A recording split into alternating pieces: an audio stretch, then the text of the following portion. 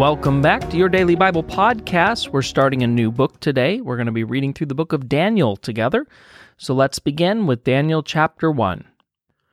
During the 3rd year of King Jehoiakim's reign in Judah, King Nebuchadnezzar of Babylon came to Jerusalem and besieged it. The Lord gave him victory over King Jehoiakim and Judah and permitted him to take some of the sacred objects from the temple of God. So Nebuchadnezzar took them back to the land of Babylonia and placed them in the treasure house of his God. Then the king ordered Ashpenaz, his chief of staff, to bring to the palace some of the young men of Judah's royal families and other noble families who had been brought to Babylon as captives. Select only strong, healthy, and good-looking young men, he said. Make sure they're all well-versed in every branch of learning, are gifted with knowledge and good judgment, and are suited to serve in the royal palace. Train these young men in the language and literature of Babylon. The king assigned them a daily ration of food and wine from his own kitchen. They were to be trained for 3 years, and then they would enter the royal service. Daniel, Hananiah, Mishael, and Azariah were 4 of the young men chosen, all from the tribe of Judah.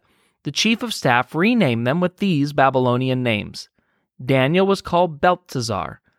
Hananiah was called Shadrach, Mishael was called Meshach, and Azariah was called Abednego. But Daniel was determined not to defile himself by eating the food and the wine given to them by the king. He asked the chief of staff for permission not to eat these unacceptable foods. Now God had given the chief of staff both respect and affection for Daniel. But he responded, I am afraid of my lord the king, who has ordered that you eat this food and wine. If you become pale and thin compared to the other youths your age, I'm afraid the king will have me beheaded. Daniel spoke with the attendant, who had been appointed by the chief of staff to look after Daniel, Hananiah, Mishael, and Azariah. Please test us for 10 days on a diet of vegetables and water, Daniel said. At the end of these 10 days, see how we look compared to the other young men who are eating the king's food. Then make your decision in light of what you see. The attendant agreed to Daniel's suggestion and tested them for 10 days. At the end of 10 days, Daniel and his 3 friends looked healthier and better nourished than the young men who had been eating the food assigned by the king. So after that, the attendant fed them only vegetables instead of the food and wine provided for the others. God gave these 4 young men an unusual aptitude for understanding every aspect of literature and wisdom. And God gave Daniel the special ability to interpret the meanings of visions and dreams. While the training period ordered by the king was completed, the chief of staff brought all the young men to King Nebuchadnezzar. The king talked with them, and no one impressed him as much as Daniel, Hananiah, Mishael, and Azariah. So they entered the royal service. Whenever the king consulted them in any matter requiring wisdom and balanced judgment, he found them 10 times more capable than any of the other magicians and enchanters in his entire kingdom.